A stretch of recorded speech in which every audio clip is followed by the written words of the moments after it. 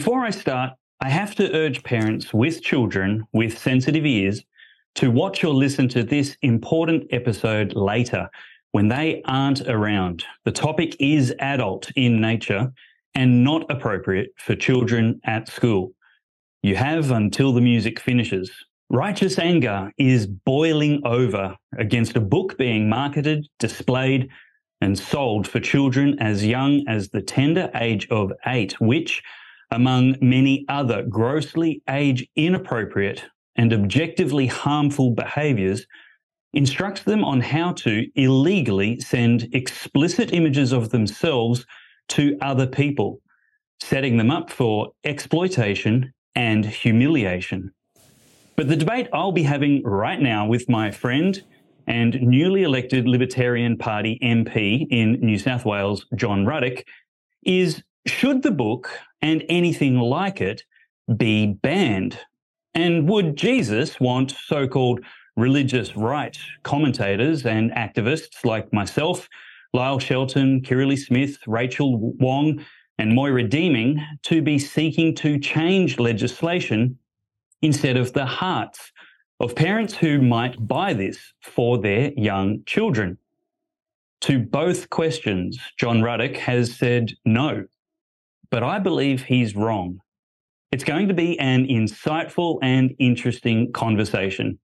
I'm Dave Pello, and this is the Church and State Show.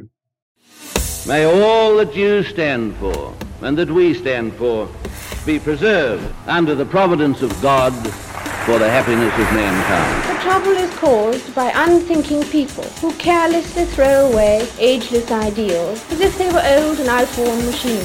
But it is the values of individual liberty, equality before the law and the supremacy of people over the state to which we can always with confidence return as a powerful and uniting force.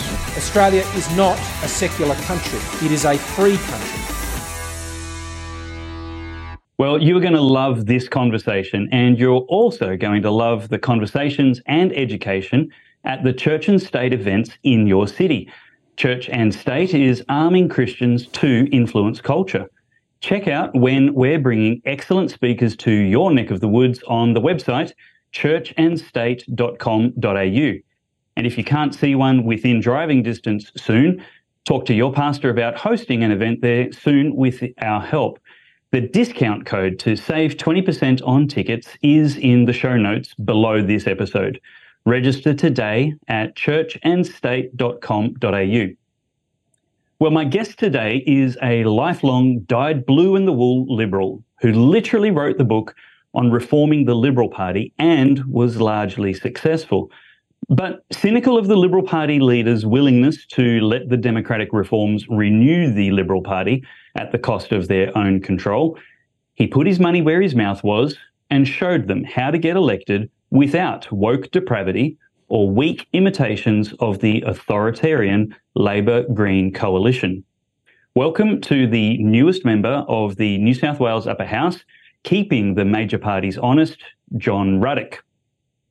Hi, Dave. Thanks very much for having me. My very great pleasure, John. John, you tweeted yesterday that the political question is whether the state should ban this book. The answer to that must be no. When the state starts banning things, it is a slippery slope. We're better off accepting we live in a free society, and sometimes that means things will happen that some think are repugnant, and you certainly added your agreement with that sentiment. You also said, I agree with David Limbrick. This is for parents to police, not the state, and I very much hope they do. When I read the wise words of Jesus, I see a teacher who is concerned with changing people's heart and not coercing them. He taught that if a man wants to commit adultery in his heart, then in God's eyes, he already has. If we ban a book, but some people still desire to read it, then we haven't changed any hearts, but we have empowered a busybody state, ending the quote. So, John, my first question is, do you not believe in the place for classification boards, including its right to refuse classification, which formally bans books from sale and distribution in Australia? Look, generally speaking, I don't believe in politicians and bureaucrats setting up classification boards. Now, what we have seen in the last few days, Dave, is a classic example of why we don't need government censorship. We've had this appalling book come out. The Sydney Morning Herald has twice written it itself. Oh, it's just a book about sex education. It's nothing about that. Well, it's a lot more than that, okay? Now, I am a unity ticket, Dave, with you and a lot of your listeners that this is an appalling book. And I very much hope that young children do not read it. I think it's a dangerous book. Okay, but then the question is, so we are on a unity ticket when it comes to the moral question. But what we have seen this week about the political question is, I think you're saying, and you know we're mates, okay, but we're having a polite disagreement here. Yeah. I think you are saying, no, I want the state to come down and force behaviour under the threat of violence, because that's what the government is at the end of the day. The government's got power because it can threaten violence, and it does threaten violence, okay? It does execute violence. Now, what we saw this week is that without a classification board, well, they didn't get involved in this one, obviously, we had magnificent people like yourself and Kirralie Smith and Rachel Wong rise up, educate the community, say, look, this book's for sale. And the people without government involvement, the people rose up, and now the book has been largely withdrawn. Now you can get it online. I think you can get 1 or 2 bookshops, but it's basically been it's been sort of without the government being involved. It has largely been censored. Now this is the better way forward. I think there should be more of it. We saw it with Bud Light in the United States recently. Bud Light's sales have crashed. It's not because of the government, okay, it's because of people rising up, okay, and this is how it should be done. The problem with banning things, and look, in my heart, I want to ban this book, in my heart. But my head says, hey, John, if we give the government the power to start banning this book, then the government's going to say, okay, well, we're going to ban this book, and everyone agrees we should ban this book, well, then we're going to ban this book. And then it's just going to grow. Now, then the community mood might change at some point. Then they might want to start saying, oh, well, look, we've banned these books. Let's ban a whole new category of books. Censorship is, across history, it's the baddies who do censorship. Government-sponsored censorship. Yep, sorry. Just a slight delay there. Look, there are a couple of issues I have with your argument. One is that classifications, standards, and ratings and censorship, if we're going to use that word, which isn't inappropriate for, I guess, my preferred outcome, the standards don't increase, they decrease. What we've seen in demonstrated history is that over the decades of censorship standards, the sensitivity to immorality, violence, sexuality, drugs on screen, smoking, alcohol, nudity, all of those standards actually reduce and decrease. And society is not effective at safeguarding the places that should be safe for families, public places. We see the most explicit soft porn displays in shopping centres by Honey Birdette shops. And there's no level of consumer activism which has disincentivized them from going ahead. And I'm not saying that all books should be banned and we should have a very strict thing, but I do think that even in a libertarian philosophy, the very limited role that we imagine government should have as opposed to no government is the prevention of harm to people and property. We don't let kids get tattoos. We don't let kids get tobacco products. We don't let kids get married at less than 16. And we don't let kids be exploited and have images of themselves sent around the internet, either between themselves or strangers. And I think this is on the far side of harms that should be prevented. And I don't even think it's a hard call. There's a whole lot of books out there that I don't think parents should have. And I'm not suggesting, and I don't think anybody's suggesting, that our opinions and our sensitivities should be legislated. But legislation does exist, and the line can be drawn and must be drawn somewhere. And I think even consistent with a libertarian philosophy, that has to be on the near side and the benefit of the doubt of protecting our most vulnerable and impressionable citizens in this society, and that is children.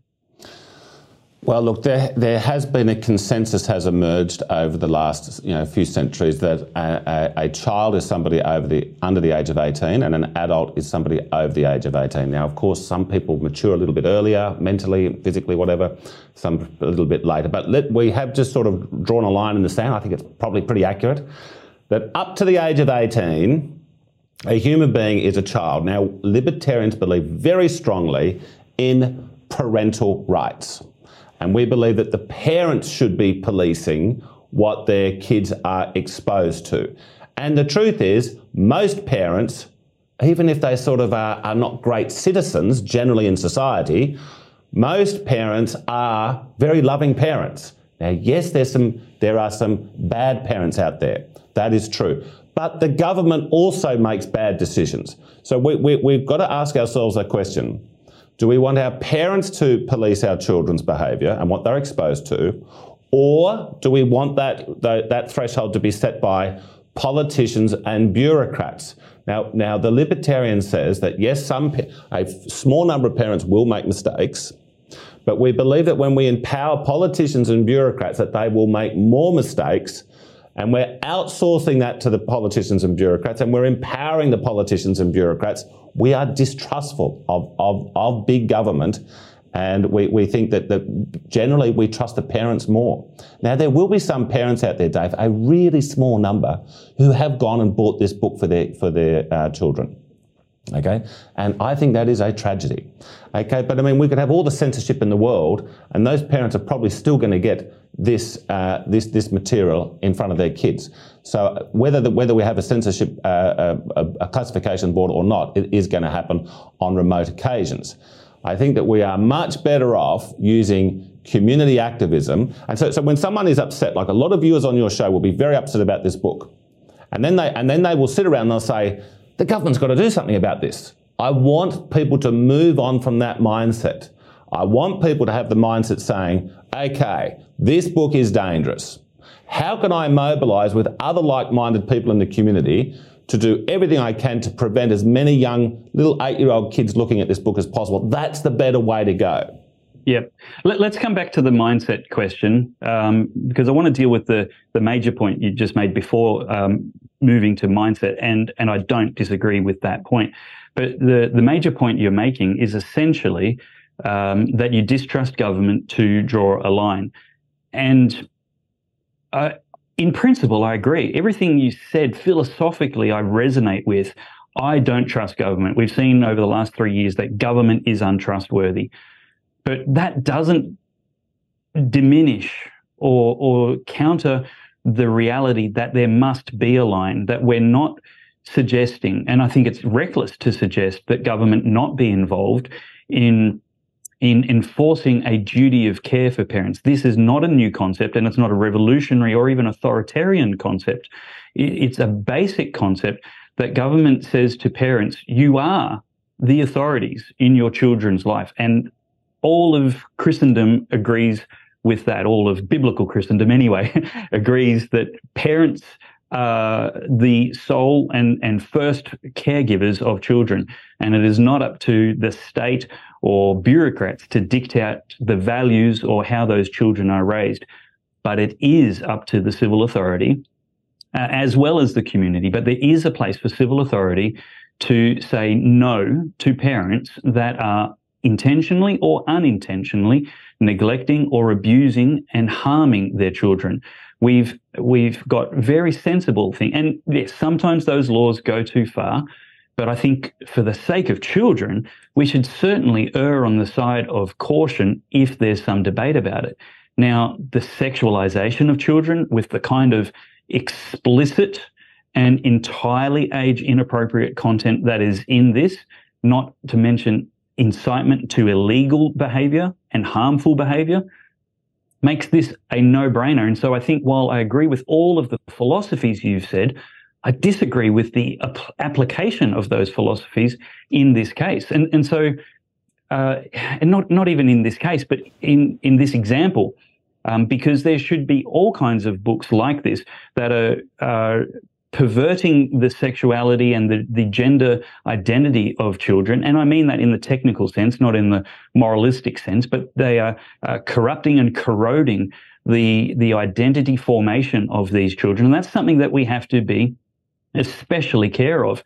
And we've got epidemics in mental health, especially amongst young people, and more of the same is not going to help those children who we have a public duty of care for, to ensure that they're not being exposed to this kind of material, which is harmful, incitement to harm, and harmful behaviours, as well as illegal behaviours. This is where, look, I totally believe the state should stay out of sex ed altogether, and that is a parent's responsibility. But I just don't find, because I agree with all of the philosophies you articulated, I still disagree with the application of them in this case. And ultimately, what the implications of your argument are is that there should be no line, and there should be no censorship board, no ratings board to say this is appropriate for 8-year-olds, this is appropriate for 15-year-olds, and this isn't appropriate for publication in Australia anyway. I mean, there's obviously things that we shouldn't allow, like the publication of material which incites or instructs people how to commit acts of terrorism. Those are sensible things. Or you know, how to commit frauds against banks and other such. Those kind of things are very. This is just, we're saying there has to be a line. There is a line, and the debate is only really, I think, and I hope you can concede this, the line exists, and the debate has to be about where that line is drawn. And I don't think the philosophy is healthy if it doesn't lead to concluding that this material is on the other side of that line, which should be drawn. Well, look, we are largely on a unity ticket. I mean, I know a lot of parents. I can't think of one parent that I know, and I probably know hundreds, if not thousands, who would say, bring home this book to their children. Okay, so we are on a unity ticket there. The question is, how do we sort of prevent what is going to minimise kids having access to this? I fear that if we go and censor it, it becomes a forbidden fruit, and will actually make some people more curious of it. I think we are better off sort of saying, look, if your mum and dad want to buy it for you and they want you to read it, well, we think that's a poor parenting decision, but we're not going to physically come in there and send in the police and stop them doing it. Now, the other interesting point is this, Dave, right? So we've had this debate going on for a few days, raging along, okay, and the right-wingers have made some positive gains because it has been withdrawn, and I'm happy about that. Withdrawn in many cases, but it's only been withdrawn from the shelves in Big W. Dymocks is still selling it, bookstores are still selling it, and Big W is still selling it online. So I don't accept the assumption that the consumption is going to be little or increased by banning. Dave, so I wasn't aware of that. Okay, so therefore this campaign hasn't ended. Let's not get the government involved. Let's go and have protests against Dymock. Let the people that have done a good job with Big W, they should keep going. I'm just saying we don't want the government to get involved, and I'll tell you why I don't. Another reason we don't want the government to get involved is this. John, can I just make a point before you move on there?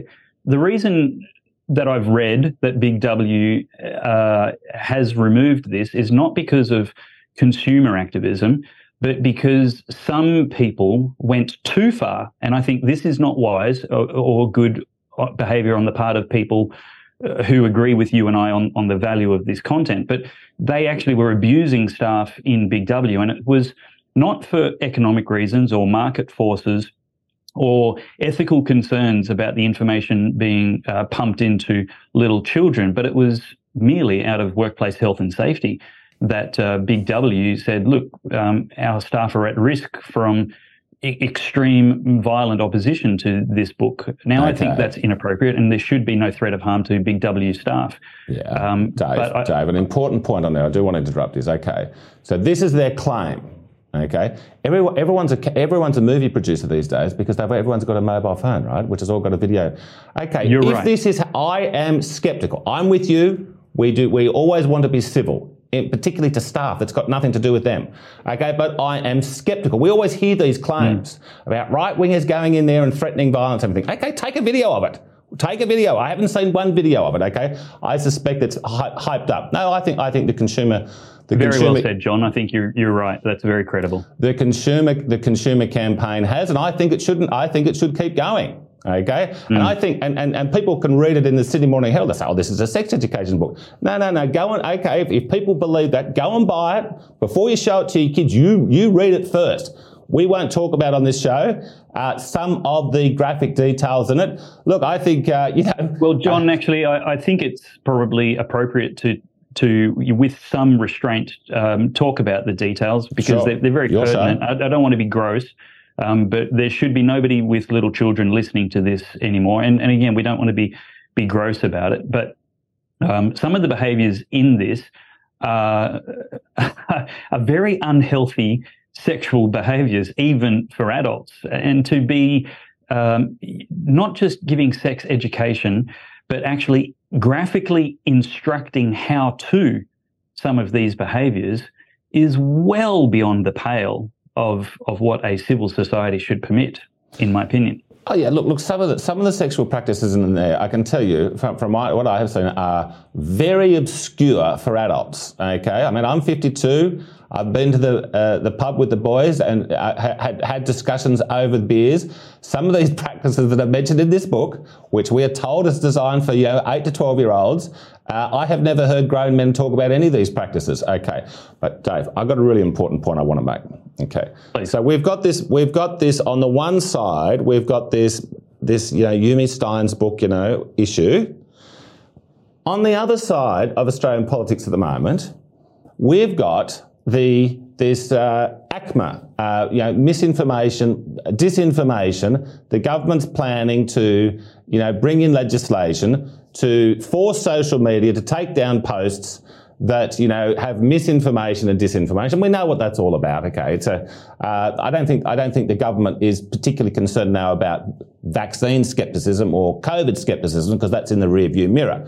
I think they are concerned about. I think they want to shut people up online who have global warming skepticism and, maybe have an alternative view on the transgender issue. That's the two big issues that they want to suppress debate on. Now, people like you and your listeners are 100% on our side when we say no. The government shouldn't be sort of suppressing alternative views on global warming or suppressing alternative views on whatever the latest government narrative is that the government can't defend and that's why they have to shut it down. So we're a unity ticket over here. No, we don't want the government on that. But then the left says, the people who believe in those issues, they say, well, we don't believe in censorship either. But global warming is going to blow the whole planet up.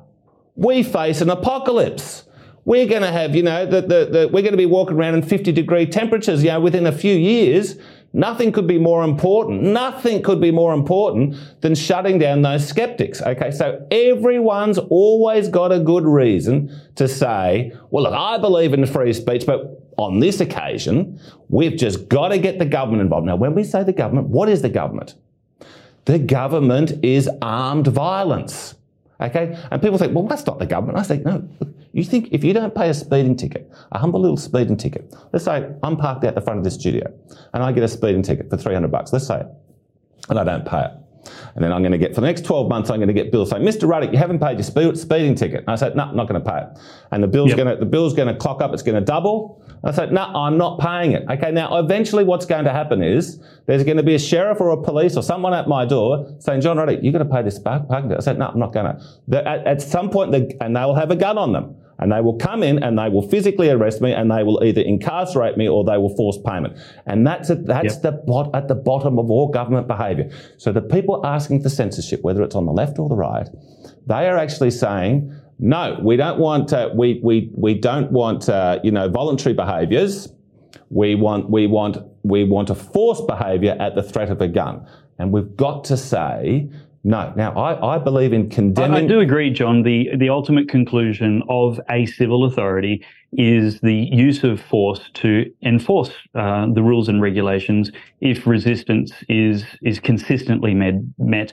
The logical conclusion is police will force you to with violence. I don't think that's inappropriate in and of itself.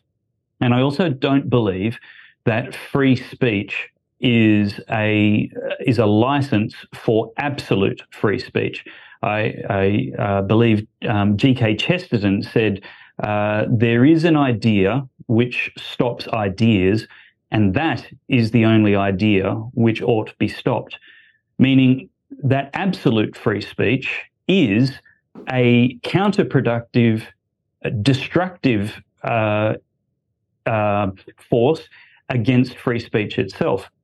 For example, I believe that free speech is best served by banning counter-protests. Counter-protests aren't there to express a political opinion. They exist nearly exclusively with the sole purpose of shutting down other people's free speech. And so to protect free speech, counter-protests should be forced to wait 3 hours or go a kilometre away and have all of the counter-protest you like, as long as the effect, either intended or observable, of your exercise is not the harm to other people's exercise of their free rights. Yeah, Dave. Now, I don't think there's any kind of logical, valid equivalence between the censorship of criticism of government and bad policies and child grooming, abuse of children. I think one is very clearly in the column of tyranny, and one is very clearly in the column of civility, righteousness, and morality. The basic duty of care that we owe to society is to protect children and promote contests of ideas. One is achieved with censorship, and one is achieved without censorship. They're not really in the same category.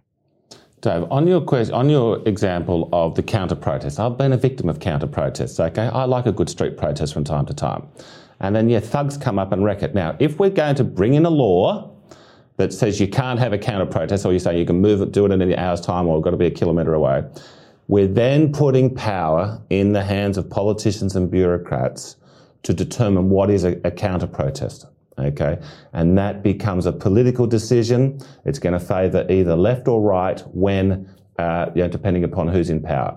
So it sounds good in theory, but in practice, if you're then going to, restrict a counter protest, that's going to have consequences as well. It's probably a separate debate, and I get that there is a valid debate there. But it is to illustrate the point that there is an exercise of freedom which is destructive to freedom. Is that something you can see that I've illustrated with that example? Well, okay. So look, in 1950, I admire and I like Robert Menzies very, very much as a Prime Minister. I think he was a terrific, terrific guy. In 1950, he's been in power for about 6 months. He passes a law banning the Communist Party of Australia. Now, this is at a time when the communists haven't just got the Soviet Union, they've just taken over half of Europe and enslaved and put it into hell. They've just taken over China, the biggest country on the planet, and sent that to hell. Okay, and then there was an active Communist Party in Australia with links to the trade union movement and elements in the media and the Labor Party.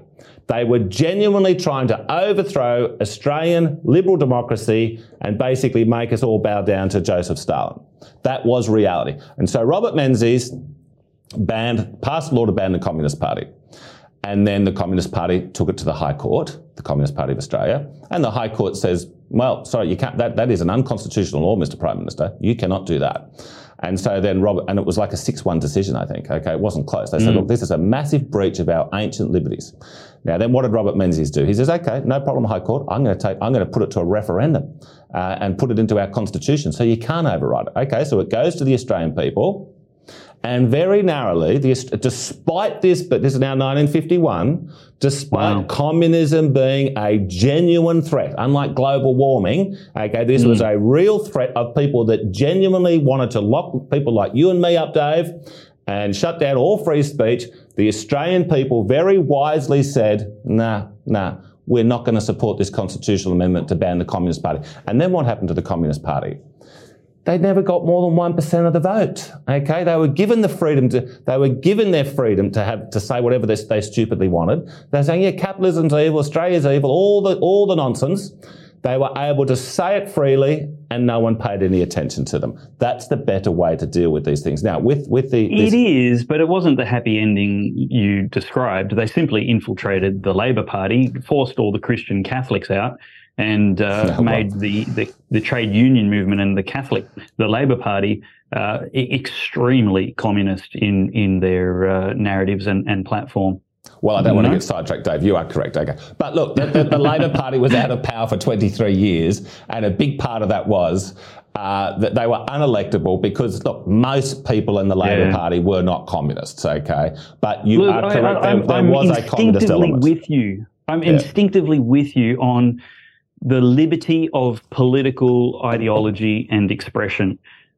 Instinctively there. I just think this is a category error, and it's not related at all Dave, with to harming children. With the harming children thing, okay. Let's say this book was sent out to every parent in Australia. Okay, every single one of them got it in the mail. Let's say that happened. I'm absolutely convinced 999 out of 1,000 parents, and I do not believe that's an exaggeration, would get this book and they would put it in the shredder. They would not let their kids see it. Okay, that's what I believe would happen. Now, 1 in 1,000 will. Okay, so you're talking about bringing in this, this big sort of, censorship thing to prevent that 1 in 1,000, because 1 in 1,000 parents will say, hey, look at this 8-year-old child. Check this stuff out. I don't accept the premise, John. No, I'm not sure that it matters if it's only a few kids being harmed. It's kind of like a law against pedophilia. If it was only 1 in 1,000, it would be too many. But do you think the law is going to prevent it? I think the vast number of people who vote for the Greens are going to love this book, and a significant number of people who vote for the Labor Party love this book. These people are absolutely captured by queer theory and this radical gender ideology, which is included in this book, teaching. They don't even talk about boys and girls in this book. They talk about penis owner and vagina owner. It's appalling. And this is the kind of people who dominate SBS and ABC and their viewing audience, the readers of the Fairfax papers. And I think it's naive to think only 1 in 1,000 people are going to buy or accept and promote the content in this book. I reckon you're right that there will. I don't think many Labor Party voters at all will like this book. Now, if there's any supporters of any political party that will say, yeah, this is great, it will be Greens. Now, but I think it'll be a very small minority of them because you know what makes people turn to the right side of the political spectrum more than anything else? It's not what suburb they live in. It's not what occupation there is.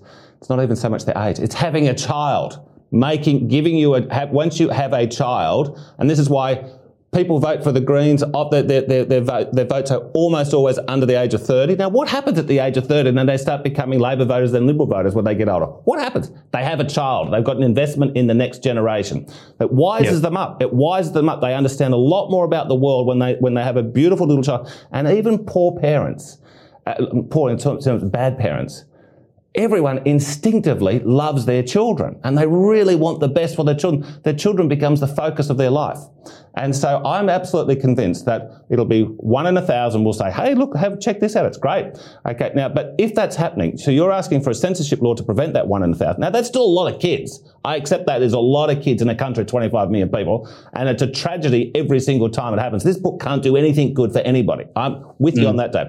But then, if we then come in and set up a government arm to sort of prevent people reading this book, well, guess what? It's going to circulate anyway. That's what's going to happen. So we're going to still have the same problem. John, let me put a hypothetical to you. But then we're going to have made the government even bigger in the process. Well, I don't think it's going to make the government bigger to apply the laws properly.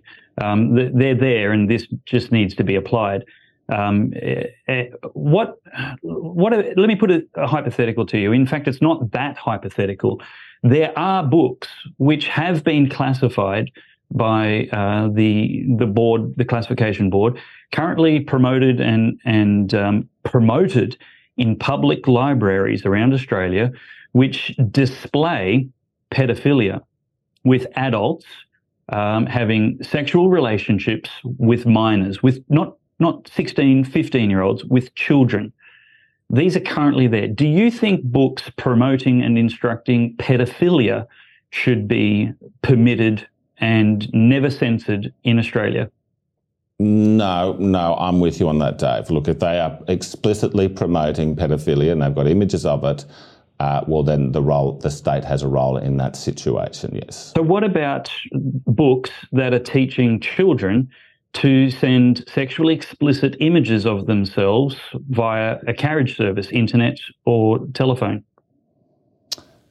Well, I think that's what's happened with this Yumi Stein book. Is that correct? It is in this Yumi Stein book that we're talking about. It's illegal. Right. But, look, I think that they are, I don't want to defend the book, okay? You know my views on the book, but I think they're talking about sending sexually explicit material of themselves to their girlfriend or boyfriend, not to an adult. Am I correct on that? I believe so. Okay. Well, look, there were no mobile phones when I was growing up. Okay. So this is happening a lot. Now, it does seem like an odd situation to me. I've got children. I've been telling them from they're very, very young, never in a million years ever take a photo of yourself and send it to one. I've told them at least 100 times, okay? And I think most parents have done that. But it is happening, and I don't like it, and it's very destructive, okay? But look, I feel uncomfortable saying it, Dave, but look, the alternative is you're saying that we should get the police involved and ban it. Okay, well, look, I agree. I'm with you in my heart. I'm with you in my heart. I can't be. I think we should campaign against it, but I don't think we need a law against it, and I don't feel comfortable about it, but that's the situation. We've achieved clarity. Let's talk about the point you wanted to make, and you made in your tweet, and you want the campaign to change people's hearts. Yes. Let's just read that part of your tweet again. You said, "When I read the wise words of Jesus, I see a teacher who was concerned with changing people's hearts and not coercing them. He taught that if a man wants to commit adultery in his heart, then in God's eyes, he actually already has. If we ban a book, but some people still desire to read it, then we haven't changed any hearts, but empowered a busybody state." Now, I replied to your tweet and basically said, "You're misrepresenting Jesus, please don't." And you and I had a private phone call, and I conceded and agreed that, and then put this in a tweet reply as well, that you're not misrepresenting the red letter body of Jesus's preaching, that he never advocated state coercion with his recorded preaching. But what I wanted to convey to you and I guess to the viewing audience to understand that that's not actually accurate is that Jesus's teaching isn't limited to his red letter recorded teaching. That John 1 verse 1 actually says that for all of eternity, Jesus was the Logos, not just meaning the written and printed word contained in all of Scripture, which certainly is that, but all of truth itself. He was the entire universal embodiment of truth in the flesh. And so certainly in as far as it means he is the Word of God, eternal, that means that for all of eternity, everything that was recorded in Scripture or ever would be recorded in Scripture was certainly something that Jesus embodied and harmonized with. And we see in Romans 13 that the Apostle Paul explains a place for civil authority to coerce behavior, which to punish the wrongdoer. He says that the civil authority bears the sword to punish the wrongdoer and reward the good.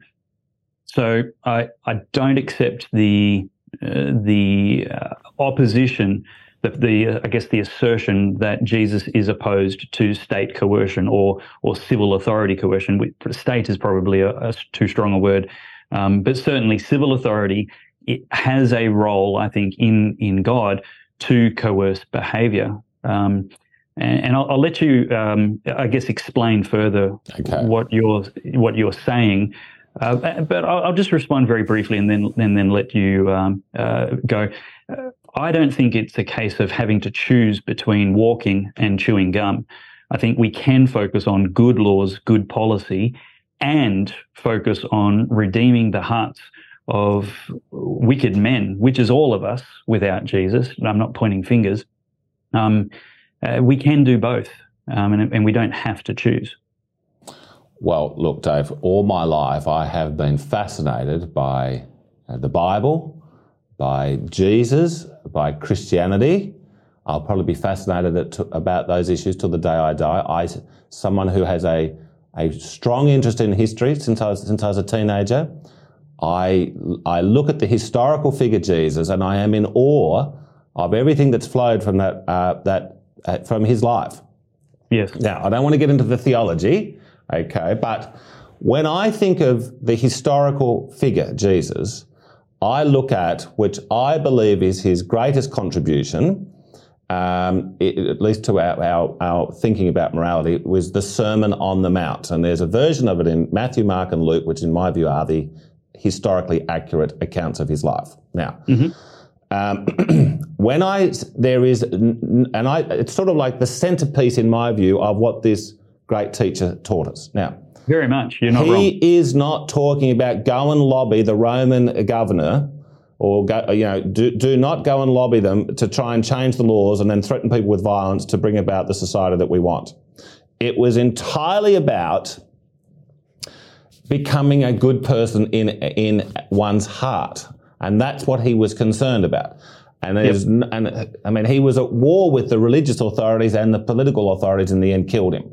Okay, so he wasn't interested. He was an evangelist for, let's make people better on the inside. Okay, now I know that there will be people listening who will say, "Oh, well, this is not accurate Christian theology, John." And I say, I won't argue with you about that. I'm just telling you how I see it. Okay. Now, then when we have, then Jesus... for the record, you haven't said anything wrong in just these last 30 seconds. Okay.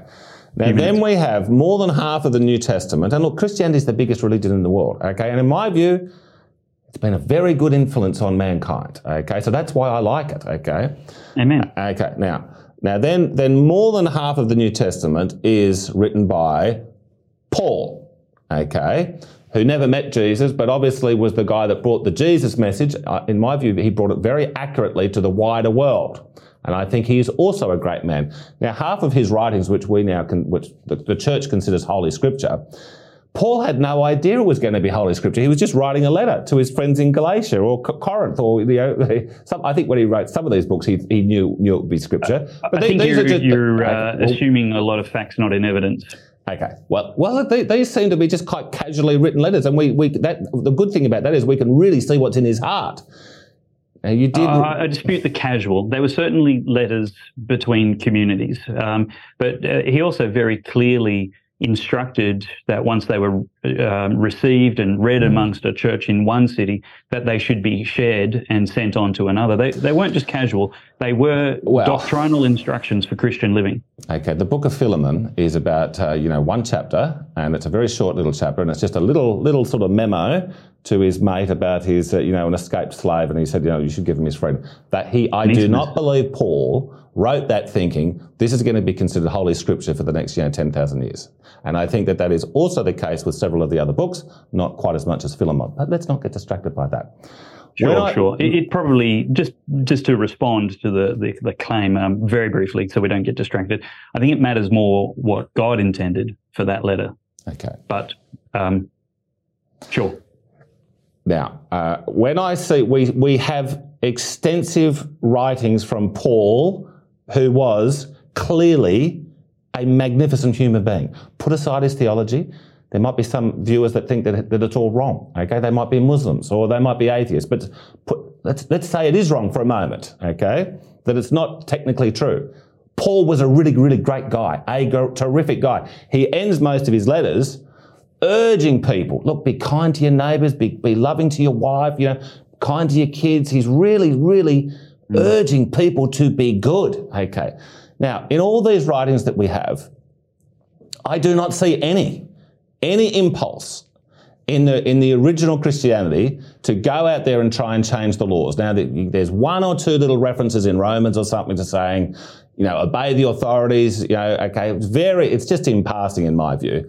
Now, we've got this situation where the Christian right, who I feel very at home with, okay, even though, I don't, I think people can probably pick up, I don't sort of I'm not completely convinced on the theology, but I feel very much at home when I go to a church and state conference that you held, Dave. I like these people. I feel like they're sort of family, okay? But I think that they are better off when they see a problem that they want to correct. I do not believe they should sit around and say, you know what we've got to do? We've got to get the legislature to change the laws. So the government's got got the power to come in and force behaviour. I believe what they should do is what we've seen this week with the Yumi Steins book and what we saw with Bud Light in America. That's where their efforts should go. And guess what? On the other side, because I believe in very much a free society, if people want to run a campaign saying this book should be in the bookshops or in the schools or the libraries, if private citizens and groups want to run that campaign, they should be free too. Now, if they run that campaign and you and Rachel Wong and all the other good people run your campaign, I know who's going to win, Dave. I know who's going to win, and we don't need the government involved. So I'm saying with all these things, let's have privately funded voluntary campaigns of good citizens on both sides slugging it out, and then the marketplace will be the people. When you bring in the weapons of the government, that's when we get a distortion. And then we empower the government, and they can use their increased power to one day turn on us, which is what they're doing with ACMA. I agree with your sentiment. Christians there's levels of excuses and apathy, and I think Jesus rejects them all. It's very, very consistent in Scripture that the parables Jesus told was advocating personal responsibility and reliability for others. He certainly exhorted us to be stewards of the gifts and opportunities and treasures and resources that we have, to maximize them. And his command was to make our number one priority the kingdom of God. You're right in that the apostles and Jesus never advocated any kind of political revolution or even reformation. But that was in context, a political context where they had no franchise, no vote, no representation, and significant threats to life and limb if they spoke against the government. In fact, most of Paul's letters were written from prison. So even while he and Peter are advocating submission to the king and civil authorities, they themselves had very bloody martyrs' ends, and certainly not on the good side of the king. But Dave, it was also true that they advocated this massive reformation of the heart, and Jesus did certainly. And if people followed them, then we wouldn't need this debate, because hearts would not be so corrupt as to sexualize children so young. But it is not an either-or proposition. We also do live in a representative liberal democracy where Christians, like every other constituency, is invited to influence public policy as well as culture. And so we should preach the gospel, preach the word of God, preach the authority and lordship of Jesus Christ, and urge people to repent of their selfishness and wickedness, like all of us have to. No one's more sinful than another. And humble ourselves, as the Constitution says, under the blessings of Almighty God. But at the same time, it would be recklessly hateful of Christians to leave these very important decisions to all of the worst hearts, darkest spirits, and most depraved agendas that are trying to determine the public policy in Australia, to leave these important decisions to other people because we want to change people's hearts is really silly, because we can walk and chew gum at the same time and must. Dave, let's take a controversial issue. Let's take euthanasia. I'm guessing most of your viewers want the government to change the law to ban that practice. Okay. Now, what the purist libertarian, of which I am certainly sympathetic to, would say is this: if they thought that it is a moral crime to engage in euthanasia, what they would say is, let the legislature do whatever they want. And in an ideal society, what we're going, if the people out there who want to organise against euthanasia, They've got the choice. Do they set up a lobby group to try and twist the arms of legislatures? And then after 20, 30 years, they might just change the law and make it a crime. And then they think, yay, we've won. Okay, that's option one. Now, option two is they say, let's not worry about the legislature. They can do whatever they want. Let's go and run a public relations campaign where we convince 100% of the people you should not engage in euthanasia because it's a moral crime, and explain why it's a moral crime. And then you could have a situation where the legislature says, look, if you want to kill yourself, you can, no problem. But no one wants to do it because the anti-euthanasia people have convinced people that it's not a good thing. Now, that's the better society. I agree completely. And I believe that's what Jesus wants. Now, I actually do teach that the way to end abortion is not just through legislation. We should have best possible legislation on abortion. But the better and more effective way is to reduce the demand for abortion, that we, the church, the hands and feet of Jesus, can manifest such love and value for life and motherhood that we stop the supply to the wicked practice of the abortion industry, that we actually stop women feeling hopeless and full of fear, or even better, that they have a better moral fibre which convicts them in their heart when they think about it and realise that they are taking a living human's life. It's the same with euthanasia. We should invest heavily and promote palliative care and the end of suffering as a first and best solution to the demand for people who are afraid of suffering and death. And even more so, the metaphysical questions that no legislation can answer about what happens after that decision. What happens next? And are you absolutely certain that this life is all there is? I agree completely, John, that this is something the church and all people of good conscience should focus their best energies on. But I don't agree that we should not spend energy on best possible public policy. Okay, well, but you did earlier admit, Dave, that you did concede the point that, yes, the New Testament does not actually make any reference to going out and lobbying the government to change the laws. When you said, well, that was because they were sort of they were repressed people at the time. Well, not directly, but I think there's pretty good context for demonstrating it. I mean, Jesus got right in the face of the people who ruled the society at that time. Now, coincidentally, they were in a theocracy, and the social leaders were the religious leaders. And some commentators, some of my fellow Christians are going to get a bit upset with me, but he tended libertarian, John.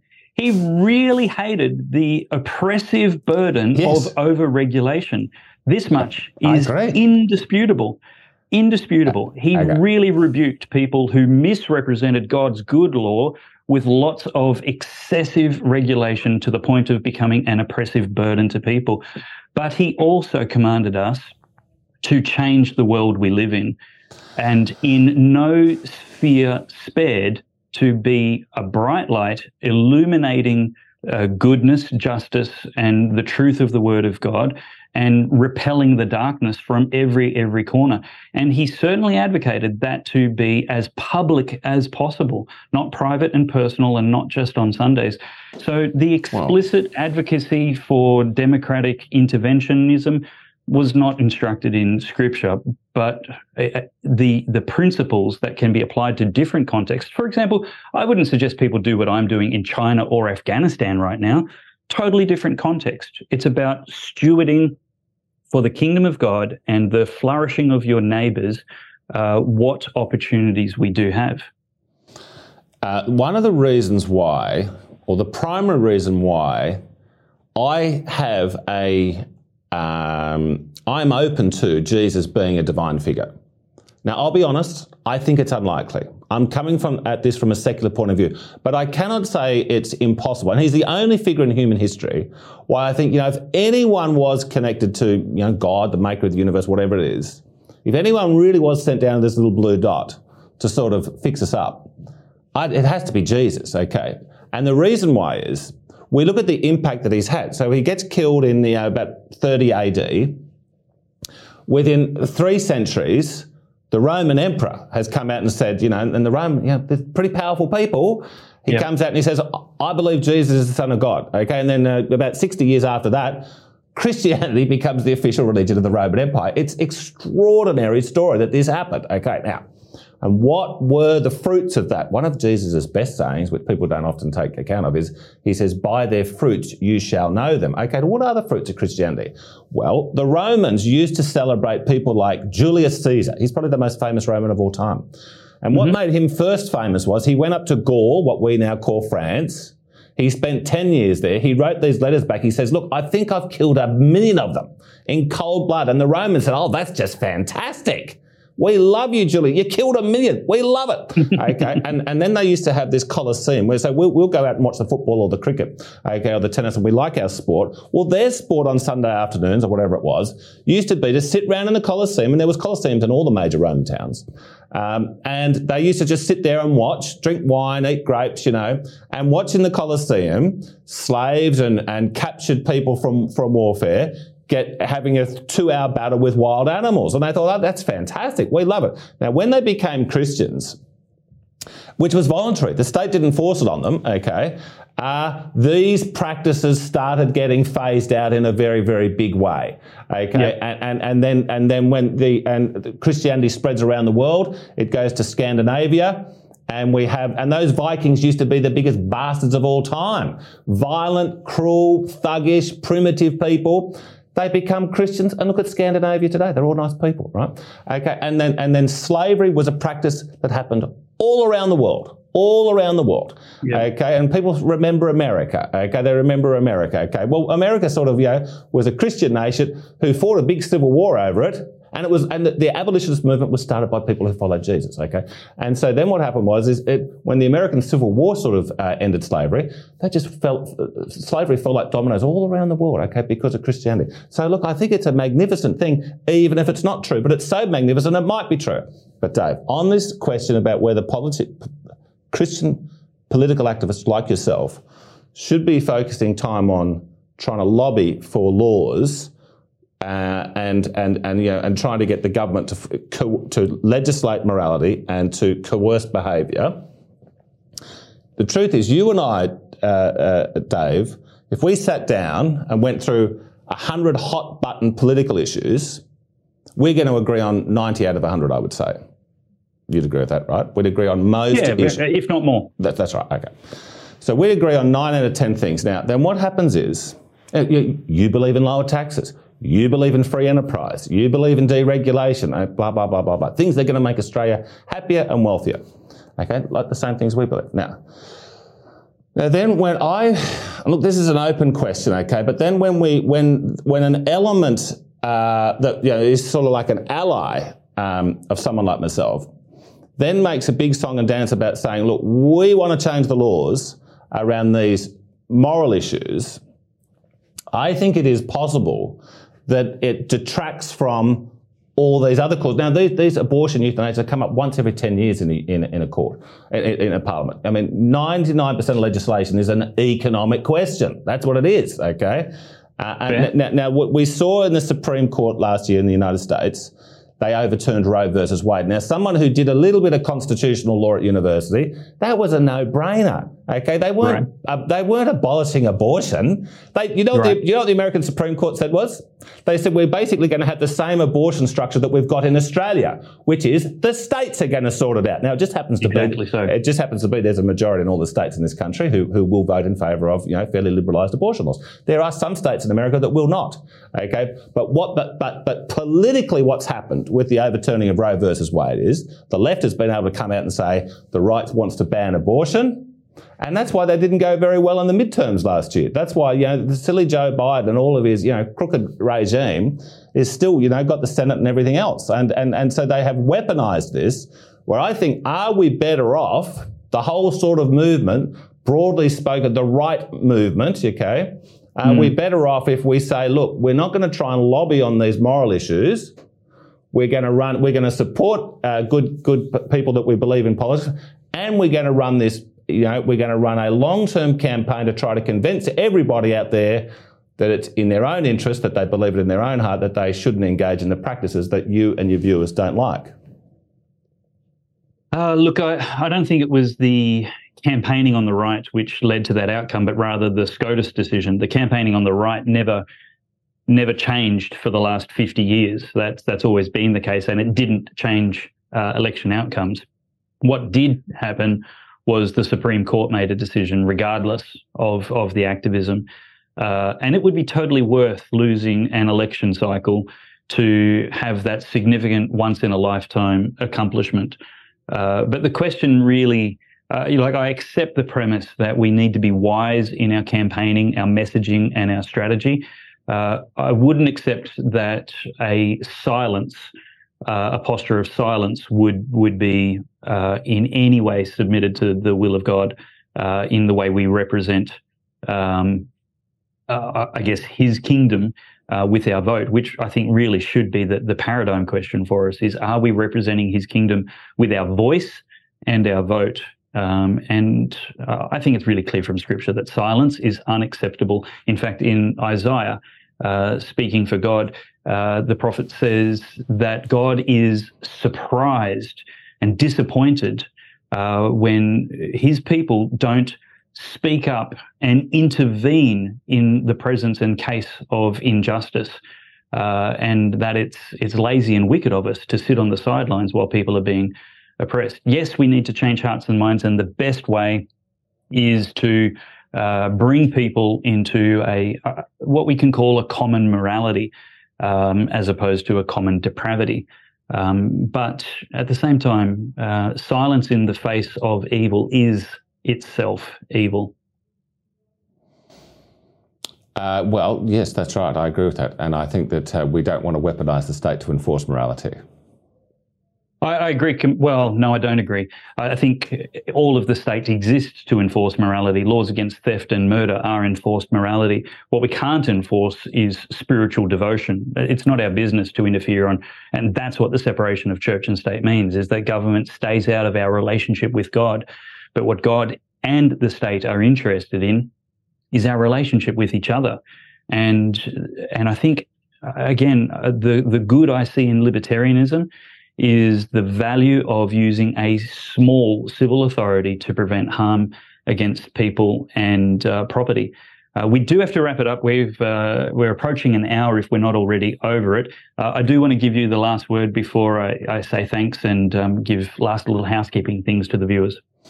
Oh, Dave, I really have appreciated this discussion, and I feel like we have fleshed out, where we have a lot in common, but where we do have important differences.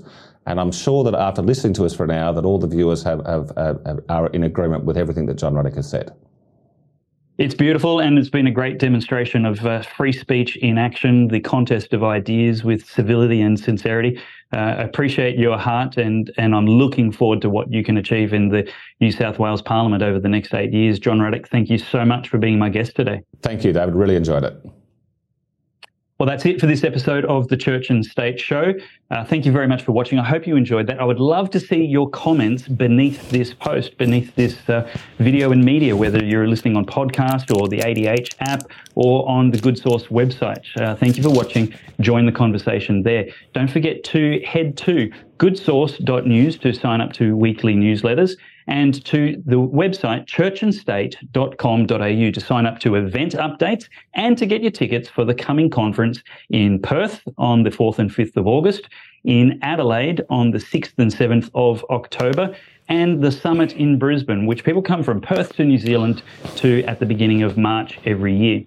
We've also got live studio experiences coming up in Brisbane in August, which I am absolutely sure you're going to find as much fun as this brilliant conversation I've just had with John Ruddick. That's going to be with Senator Malcolm Roberts.